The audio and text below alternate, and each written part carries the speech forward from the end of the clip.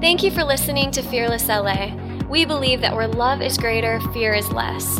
Tune in today to hear a life-changing message from our lead pastor, Jeremy Johnson. I want to preach to you a message called The Guardians Are Back. Come on, turn to your neighbor and say, the Guardians are back. Now, this is under the big subheading of the series we're in called what? I love my church. And we know that that's not Jeremy Johnson that came up with that thought. That would be very self-serving because I'm the pastor of this church. But that is Jesus who we're quoting there, because it was Jesus who we serve and that we love that said, man, if there's anything that I love my church. In fact, we know that the Bible tells us that he who, because of who God made him to be, he runs galaxies and universes. And that at his name, there is no one that is above his name. In fact, all names are below his name. But at the center of everything God does, he runs and rules the church. Come on, I love that, because for many of my life, I've thought he ran and ruled my comfort. For much of my life, I thought he ran and ruled me getting a new job. Because when I was praying for certain things, I was hating on his church. I was not being a part of his church. And the Bible is clear that at the center of what God loves, the center of his job description, he rules the church. In fact, he doesn't even just rule it like something he has in his hands. He's a part of it. The Bible goes on to say that he is the head of the church. And if we can look at the church as a symbol, one of the symbols it calls it is a body. And if Jesus is the head and we're the body, then we know that God called us out. He called us out of darkness. He saved us. He transformed us. How many here, God changed your life? He did something great in your life. I know me at 19 years old, God, he restored my life. Man, I went to church, but I wasn't the church. I attended a church. I played drums in the church, but I was living like the devil from Monday through Saturday. And I was living that way because I was insecure. I was defeated. I was full of sin and shame and guilt. And I wore a mask to church while having pain in my heart, while having things that I had left in my heart that God could heal. And we know that when we start becoming the church, when we go from being workers in the church to owners in the church, we actually start doing what God called us to do. And my heart for us is that we could actually fall in love with his church again. I know in our culture and in our day and age, many millennials, which is really what a major portion of our church is. I'm kind of on that border year. I can either be a millennial or Generation X. It depends on what I want to rock with that day. If I want to listen to Tupac or I want to, anyways. I like Nirvana sometimes. So I realize I'm a Generation X. But I'm also a millennial, depending on what study. And so God has given us a passion for millennials in our church, that we wouldn't just be a church for millennials. We would be a church that would be empowered by millennials. And people that are young at heart, people that are maybe they're not a millennial, but they still got dreams. And they're chasing those dreams. And they have a passion for millennials as well. And so, something in our millennial generation is that we start trying to do church by ourselves and church away from this community, this organization, because we don't really like organized religion, because organized things kind of seem, like a business, like a company. And I would say this, look here, I want to tell you this. God doesn't like that either. God does not like organized religion. He doesn't like disorganized religion. He doesn't like religion at all. He likes relationship. And in fact, everything that we see in Jesus is perfect theology. Look, so here's the deal. If you read in the Bible and you don't see it in Jesus, you may have gotten the word wrong. Right? Many people use the Bible and they discredit Jesus is the Bible. Right? So if you don't see it in the person of Jesus, it doesn't matter if you've seen it in the Old Testament, you're reading it with the wrong perspective. Because in Jesus is perfect theology. Okay? So we can see, if you can see it in Jesus, this is what we should be rocking with. And you're confirming it through Scripture. The good news is Jesus didn't show up in the New Testament. He showed up in the Old Testament. I realized that when I started thinking, I was David killing the giant. You ever do that? You're reading the Bible, you're like, dude, I'm so like David right now, killing the giant. Like, man, this is me. Like, when you're reading the Bible, are you the hero? Because a lot of times I'm the hero. You know, I'm David killing the giant. I'm Moses splitting the sea. I got all these complaining people, and I got my staff, and we're you know, and I'm Joshua bringing the walls down with my praise. But what I realized is I am none of those characters. I am in the story, but usually I'm the army on the side when the giant is taunting us, like going, oh God, you know, maybe I do have cancer because of that lump in my neck. Maybe I am gonna die here. Maybe what this giant's saying is truth. And then David shows up. You know who David is? Jesus. Jesus shows up and goes, I am the Word, living in the Word, and giant, you are going to hear the Word today. You know who Jesus is? He's Moses with his staff, splitting the sea while I'm complaining about my enemy. I'm like, God, maybe I should just go back to slavery. Go back to my past. It was easier living in my past than living in your call. God, you bring me here to fail. Have you ever said these things? So I realized, no, I'm not Moses. Jesus is Moses. Jesus is Joshua leading the charge. Come on, we're going to worship. We're going to worship around these walls. We're going to praise. So in Jesus is perfect theology. He's in the Old Testament. He shows up in the New Testament in flesh form. And who hates him the most? Not the sinners. The sinners love this Jesus. Who hates him the most? The religious. The organized religion. The sterile on the outside, but dirty on the inside.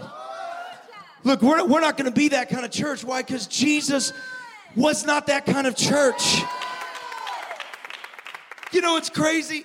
Is he even allowed Judas to roll with him, knowing he was going to turn on him.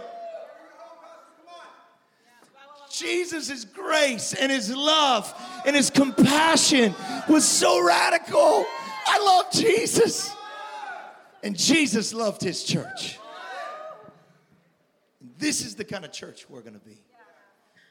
The kind of church that Jesus was proclaiming through his theology was a family. You see, God the Father, not God the Father sent the Son. Oh, this is weird terminology. I know we're used to it, but just catch it for a second. Because I could say, why did Jesus come? And you would say, oh, to destroy the works of darkness. Yes, that is true, but it's a subpoint. Why did Jesus come? To heal the sick. Yep, good, but it's a subpoint. What's the main thesis to the story? The Father sent the Son to an orphan planet with people who were fatherless to reveal the Father in the Son. Jesus kept saying things like this. If you've seen me, you've seen the... What's he trying to say? Here's how you should pray. Father who art in heaven. Oh, wow, these are weird terms. What was Jesus trying to do? He was trying to deposit in the hearts of orphans the Father's heart, who the Father is. Look, he's not mad at you. He's madly in love with you. And he's not in love with you because of what you have or haven't done. He loves you because you're his. So what is church? It's a family with a Father. It's not an organization. It's a body. It's an organism. It's alive. Families are messy. Families are difficult. That's why we have the terms family meeting.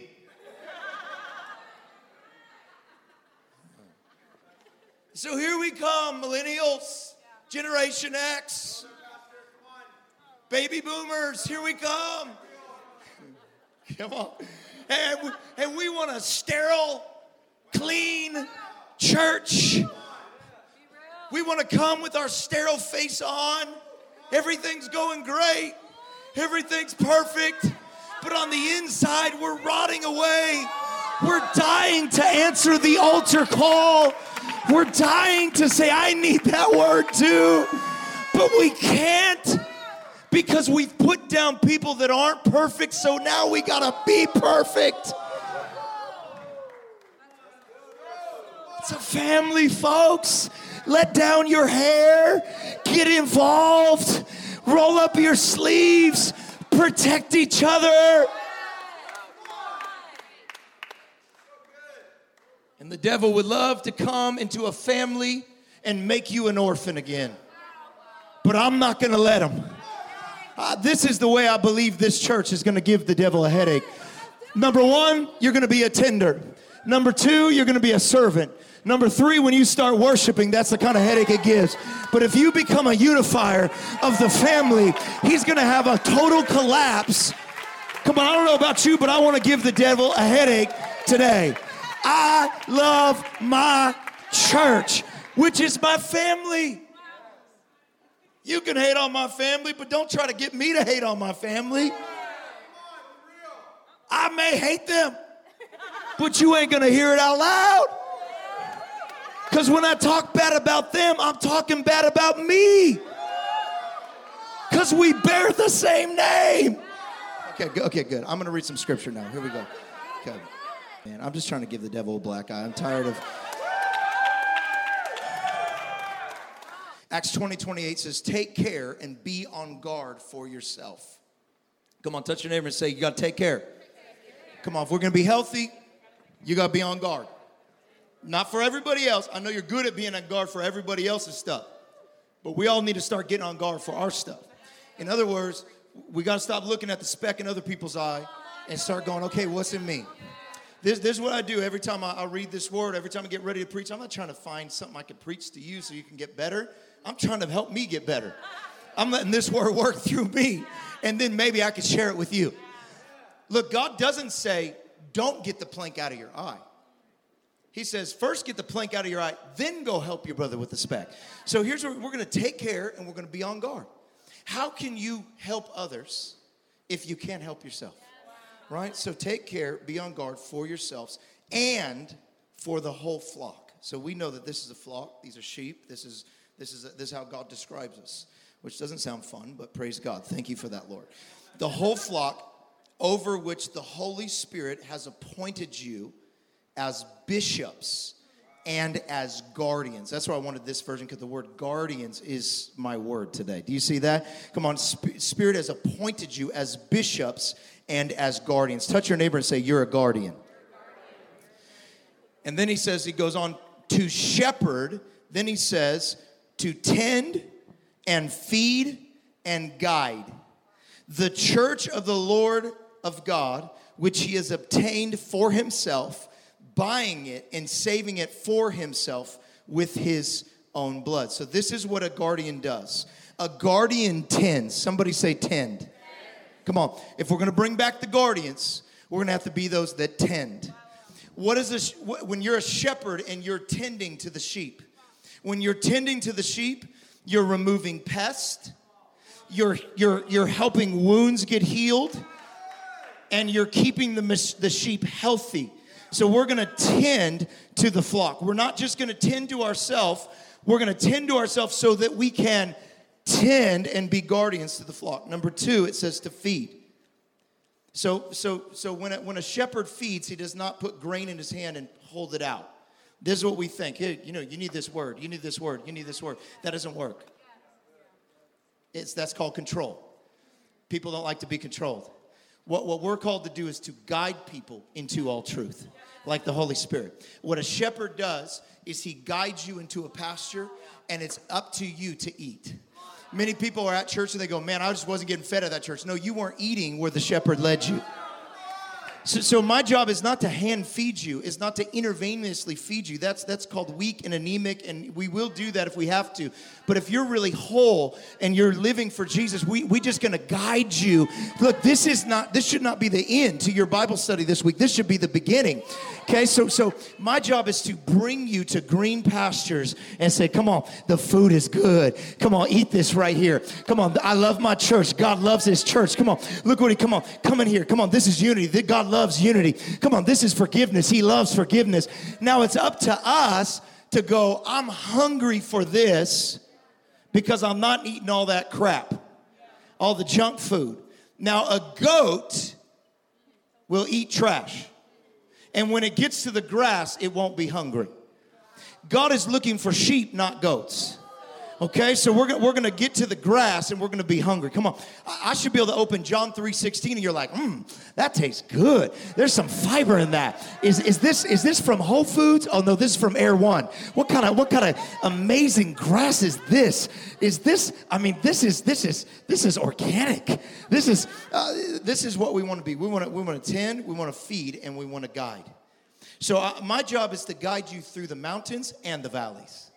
I'm not going to give up on you on the valleys because I know that God is ultimately our shepherd through the valleys. And in the valley, we're not going to fear. We're not going to be afraid. Good. So we're going to tend, we're going to feed, we're going to guide. The word guardian, by definition, has three parts to it as well.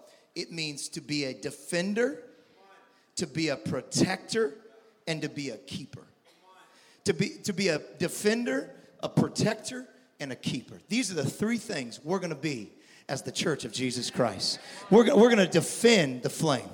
We're going to protect the flame. And we're going to keep the flame. Leviticus 6:13 says this: the fire must be kept burning on the altar, and continuously it must not go out.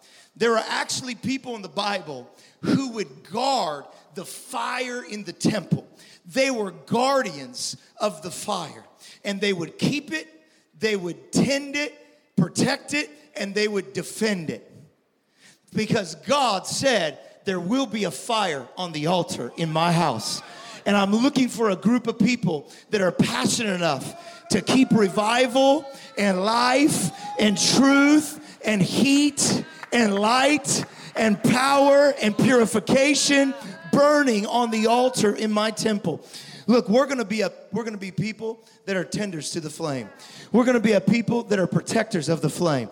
We're going to be a people that are defenders of the flame. But we're going to be a people that are keepers of the flame. It means it's up to us to keep putting stuff on the altar, to watch God bring new power and life through what we place on the altar. Many of us want fire on the altar, but we're not willing to place something on the altar. We're waiting for pastor to place something or another church member to place something. Come on, this is why David comes up here and say, come on, let's give to the Lord. Let's be generous givers. How can we be generous if it costs us nothing? How can we be generous if it's out of the extra? Come on, we got to start giving to God before we give to the men of this world and the women of this world and to our rent and to our bills. And we say, God, I'm going to put you first. I'm going to trust you first. And we begin to make a sacrifice of praise on the altar. David said it this way: I don't want to give you a praise that cost me nothing. He said that because when he was in a town, he was about to sacrifice a bull. And because it was King David, one of the people in the town was like, oh, king, no worries, man. You're the king. You can take any bull in my herd. David's saying, how much is it going to cost? He said, you can have anyone because you're King David. And David looked at him. He says, I will pay for the bull because I will not give God a sacrifice that cost me nothing. Was he being weird or strange? No, he was saying to a generation, I'm a worshiper and I'm a warrior. I'm going to bring a sacrifice and it's going to be a fire because it cost me something. God's looking for guardians of the house. Come on, we had a fire at conference, but if we want that fire to remain, we got to be defenders, protectors, and keepers. Or we could have organized religion as usual. Dead, cold, and sterile. Or we can let this get messy. We can let this be a wildfire on the altar. We can let heat come to this city and light come to this city. I'm believing that God is raising up a generation of guardians who are protectors of the flame. All through the Bible, it talks about this word guardians, guardians, guardians. It said that the guardians would stand at the threshold, 1 Chronicles 9:19, that they were assigned to guard the threshold of the tent. Their ancestors had been assigned to the Lord's camp as the guardians of the entrance. 1 Chronicles 9:24 goes on further to say the guardians were stationed on 4 sides: the east, the west, the north, and the south. So turn to your neighbor and say, neighbor, you got a station. Here's what I wonder. What is your station? Because some of you thought everybody needs to be stationed at the pulpit. Some of us thought everybody needs to be stationed in the church. No. We are the church. The church is not in this. You know this is a nightclub, right? You know that people getting down in a funky way in here other days of the week. This is just church, one day a week. Look, this is not where we're to be stationed. Maybe it is on Friday night. Maybe you need to be stationed. Maybe this is the East. Maybe for you, the West is your family. Maybe for you, the South is your acting job. Maybe for you, it's the creative thing that you're doing, that business you're starting. God is calling us to be guardians. Look, and the guardians are stationed on the east, the west, the north, the south. We don't need them all in one place. God says, I want you to be stationed on your area. Even in the people that serve at this church, we're all stationed at different places guarding this house. There's a person stationed on the soundboard right now, being a keeper, a protector, a tender of the flame. There's a person that will greet you walking in. They're being a keeper, a protector, and a tender of the flame. As Josh is up here worshiping, he's being a keeper, a protector, and a tender of the flame. When Jeremy's down there making coffee, he's not making coffee. He's being a keeper, a protector, a tender of the flame. Today when I brought this message, I said, God, how do I keep? How do I protect? And how do I tend to this flame? God, the fire on your altar wouldn't go out. I love this last thing. It says 2 Kings 11:6. It tells us that there is actually a third of you at the Sur gate and a third of you at the gate behind the guards. Keep watch over the palace and defend it. Come on, we're going to be guardians, but guardians have a certain clothing they wear. So I would ask you today, what clothing are you wearing? I know a lot of my life I've been wearing the clothing of insecurity, clothing of humility, but really it was insecurity. Oh, not me, just God. No, I had a part of this as well, but I'm too insecure to realize that God could use me because I'm a failure. We're wearing the clothing of, I'm going to always be sick. Wearing the clothing of poverty. Wearing the clothing of the victim. The victim mentality will never work in the church because it does not work in relationships. This is the seed of the victim. So you know why it doesn't work in the church? Because it doesn't work in relationships. And the church, it would work in the church if the church was an organization, because we would all just submit and let that person sit. But in relationships, the seed of the victim doesn't work. I need to let you know this if you're single, because if you think you can carry this into marriage, it's not going to get better, it's going to get worse. You know, you're frustrated with your roommates, no one's letting you be the victim, they're trying to be the victim, and that was your seat. So if you can just get rid of these roommates, then you could be the victim again. Well, let me tell you, when you get your wife or your husband, that chair, the chair never leaves your house. You have to make a choice to fold it up and put it in the back room. For the first part, let me tell you this. For the first year of me and my wife's marriage, we fought over this chair. I'm the victim. You're not the victim. You ever had someone that one-ups you? Well, you got to ask your question. Why were you giving them the story in the first place? Did you want them to feel sorry for you? And why was it hard when they one-upped you? Because they made you get out of the seat and they took the seat. Now, I'm speaking to myself. I ain't trying to put you, I'm just talking about reality. Here's the deal. At the second year, we had gotten really good at this chair. We figured out when to let one sit in it and then when to let the other sit in it. Like, oh, I'm so sorry, you know. And hey, next week, will you let me sit in it? Okay, yes, because you let me sit in it. And then we'd share, and then I'd sit in it. And oh, poor me, you know, I'm just the youth pastor at this mega church. And I have a budget. It's not the biggest budget, but, you know, I don't have as many workers as the worship ministry. And I wish her dad, who was the pastor, I wish he would call on me to preach more. And he doesn't. And then my wife said, oh, honey, let me just lick your wounds. Why don't you sit there? And then I would get up and I wouldn't sit in the seat of the victor because you cannot entertain the seat of the victim while sitting in the seat of the victim. Oh, I'm so sorry, honey, that you've been going through that with your family. Oh, poor you, poor you. And we got really good at this. The problem happened when we had kids. I was 33 when we had kids. That's the same year Jesus died on the cross. And it's also the same year we planted this church. Pick up my cross and follow you. You know what happens when you get kids? They will kick you out of this chair so fast. And they have no mental capacity to realize that they are hogging that chair. I want food. It's 12 at night. I want food now. You never feed me. You don't love me. You don't have any care for me. All the other kids get food at 12 at night. You never give me. It's like, son, you're crazy. Like, what's wrong with you?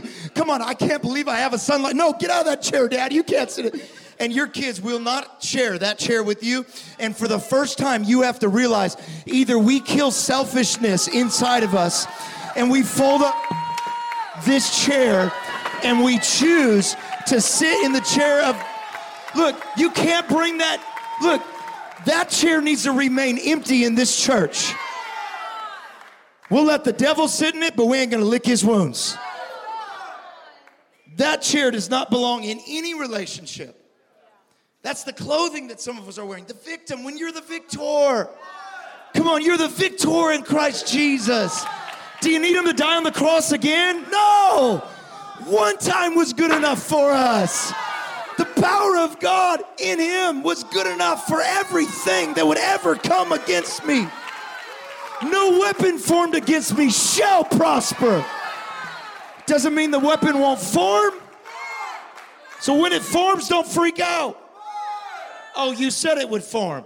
But the good thing is you never said it would destroy me. Come on, you're going to use this weapon that's been formed against me to prosper me in Christ Jesus. So here's the things we got to put off if we're going to put on. You ready? There's a lot of them. You ain't going to be even take notes. So just listen, close your eyes, allow the Holy Spirit to touch you. I'll send these out on my Instagram. Put off. We're going to put off this year bitterness. And we're going to put off. See, God never asked you to put something off and leave you naked. What happened in the garden? God found Adam naked and he was embarrassed. He's clothing himself with leaves, and God said, oh, you don't have to be naked. I'm not embarrassed by your nakedness, but let me clothe you. God was the first seamstress. He clothed him clothes. He killed an animal and clothed him with it. God was the first seamstress. So God's not just trying to get you to take off so you'll be embarrassed. He's going to have you take off that to put something else. So we're going to take off bitterness. Come on, some of us have been wearing that jacket for a long time. Some of us like those people, you know, when they come in their closet and they're like, yeah, this is like, you know, you shouldn't wear this. You stuck in the 80s here in a bad way. And the floral doesn't go good with your eyes. This is what God's saying to you. He's coming in your closet right now. And some of you are going to get anxiety. Some of you are going to get fear. But let me tell you, he's going to replace it with clothes you could not afford. Look, he's going down to Melrose. He's going into the highest stores. He's going to give you things that you cannot buy on your own. Look, he wants you to take off bitterness this year, and he's going to give you forgiveness. You cannot forgive unless he gives it to you. He wants you to take off selfishness, and he's going to ask you to put on self-denial. He's going to ask you to take off pride, and instead he's going to replace it with humility. I'm going to take it off. Take off pride. He's going to give you humility. He's going to ask you to take off boasting, conceit, and put on brokenness. We're reading this one book called The Final Quest, and at the beginning of the book, they're getting all this cool armor. It's all symbolism of the spiritual world. I love that book. And they're getting all this cool armor, and the armor's really bright and shiny, and the armor blinds the enemy, but it also starts blinding them. And so these higher level warriors find this special cloak that they put on over the armor. And it gives them the ability to not be blinded in the battle by the righteousness they were given. And they put this cloak on, and they're seeing things that other people can't see, and all the angels start bowing to them. And they're like, what's happened? It's all this book, this cool symbolism. All these angels start bowing to them. They say, why are you bowing to us? And they go, because you're wearing the same cloak that he wore. Jesus wore the cloak of humility. Come on. We want to be like him, huh? Brokenness. We're going to put off stubbornness, and we're going to honor authority. We're going to put off disrespect for authority, and we're going to bring submission in this house. We're going to put off rebellion, and we're going to call for obedience. We're going to put off disobedience, and we're going to call for patience. We're going to put off ungratefulness, and we're going to ask God to give us a grateful heart. We're gonna put off murmuring and complaining, and we're gonna trade it for praise and adoration. We're gonna put off jealousy, and we're gonna put on trust. We're gonna take off strife, and we're gonna put on peace. Come on, this is the clothing of a guardian. We're gonna take off getting even, and we're gonna return evil for good. We're gonna take off losing our temper for self-control. We're gonna take off anger for a soft answer. We're gonna take off hatred for love. We're gonna remove gossip. We're gonna remove gossip. We're gonna move gossip.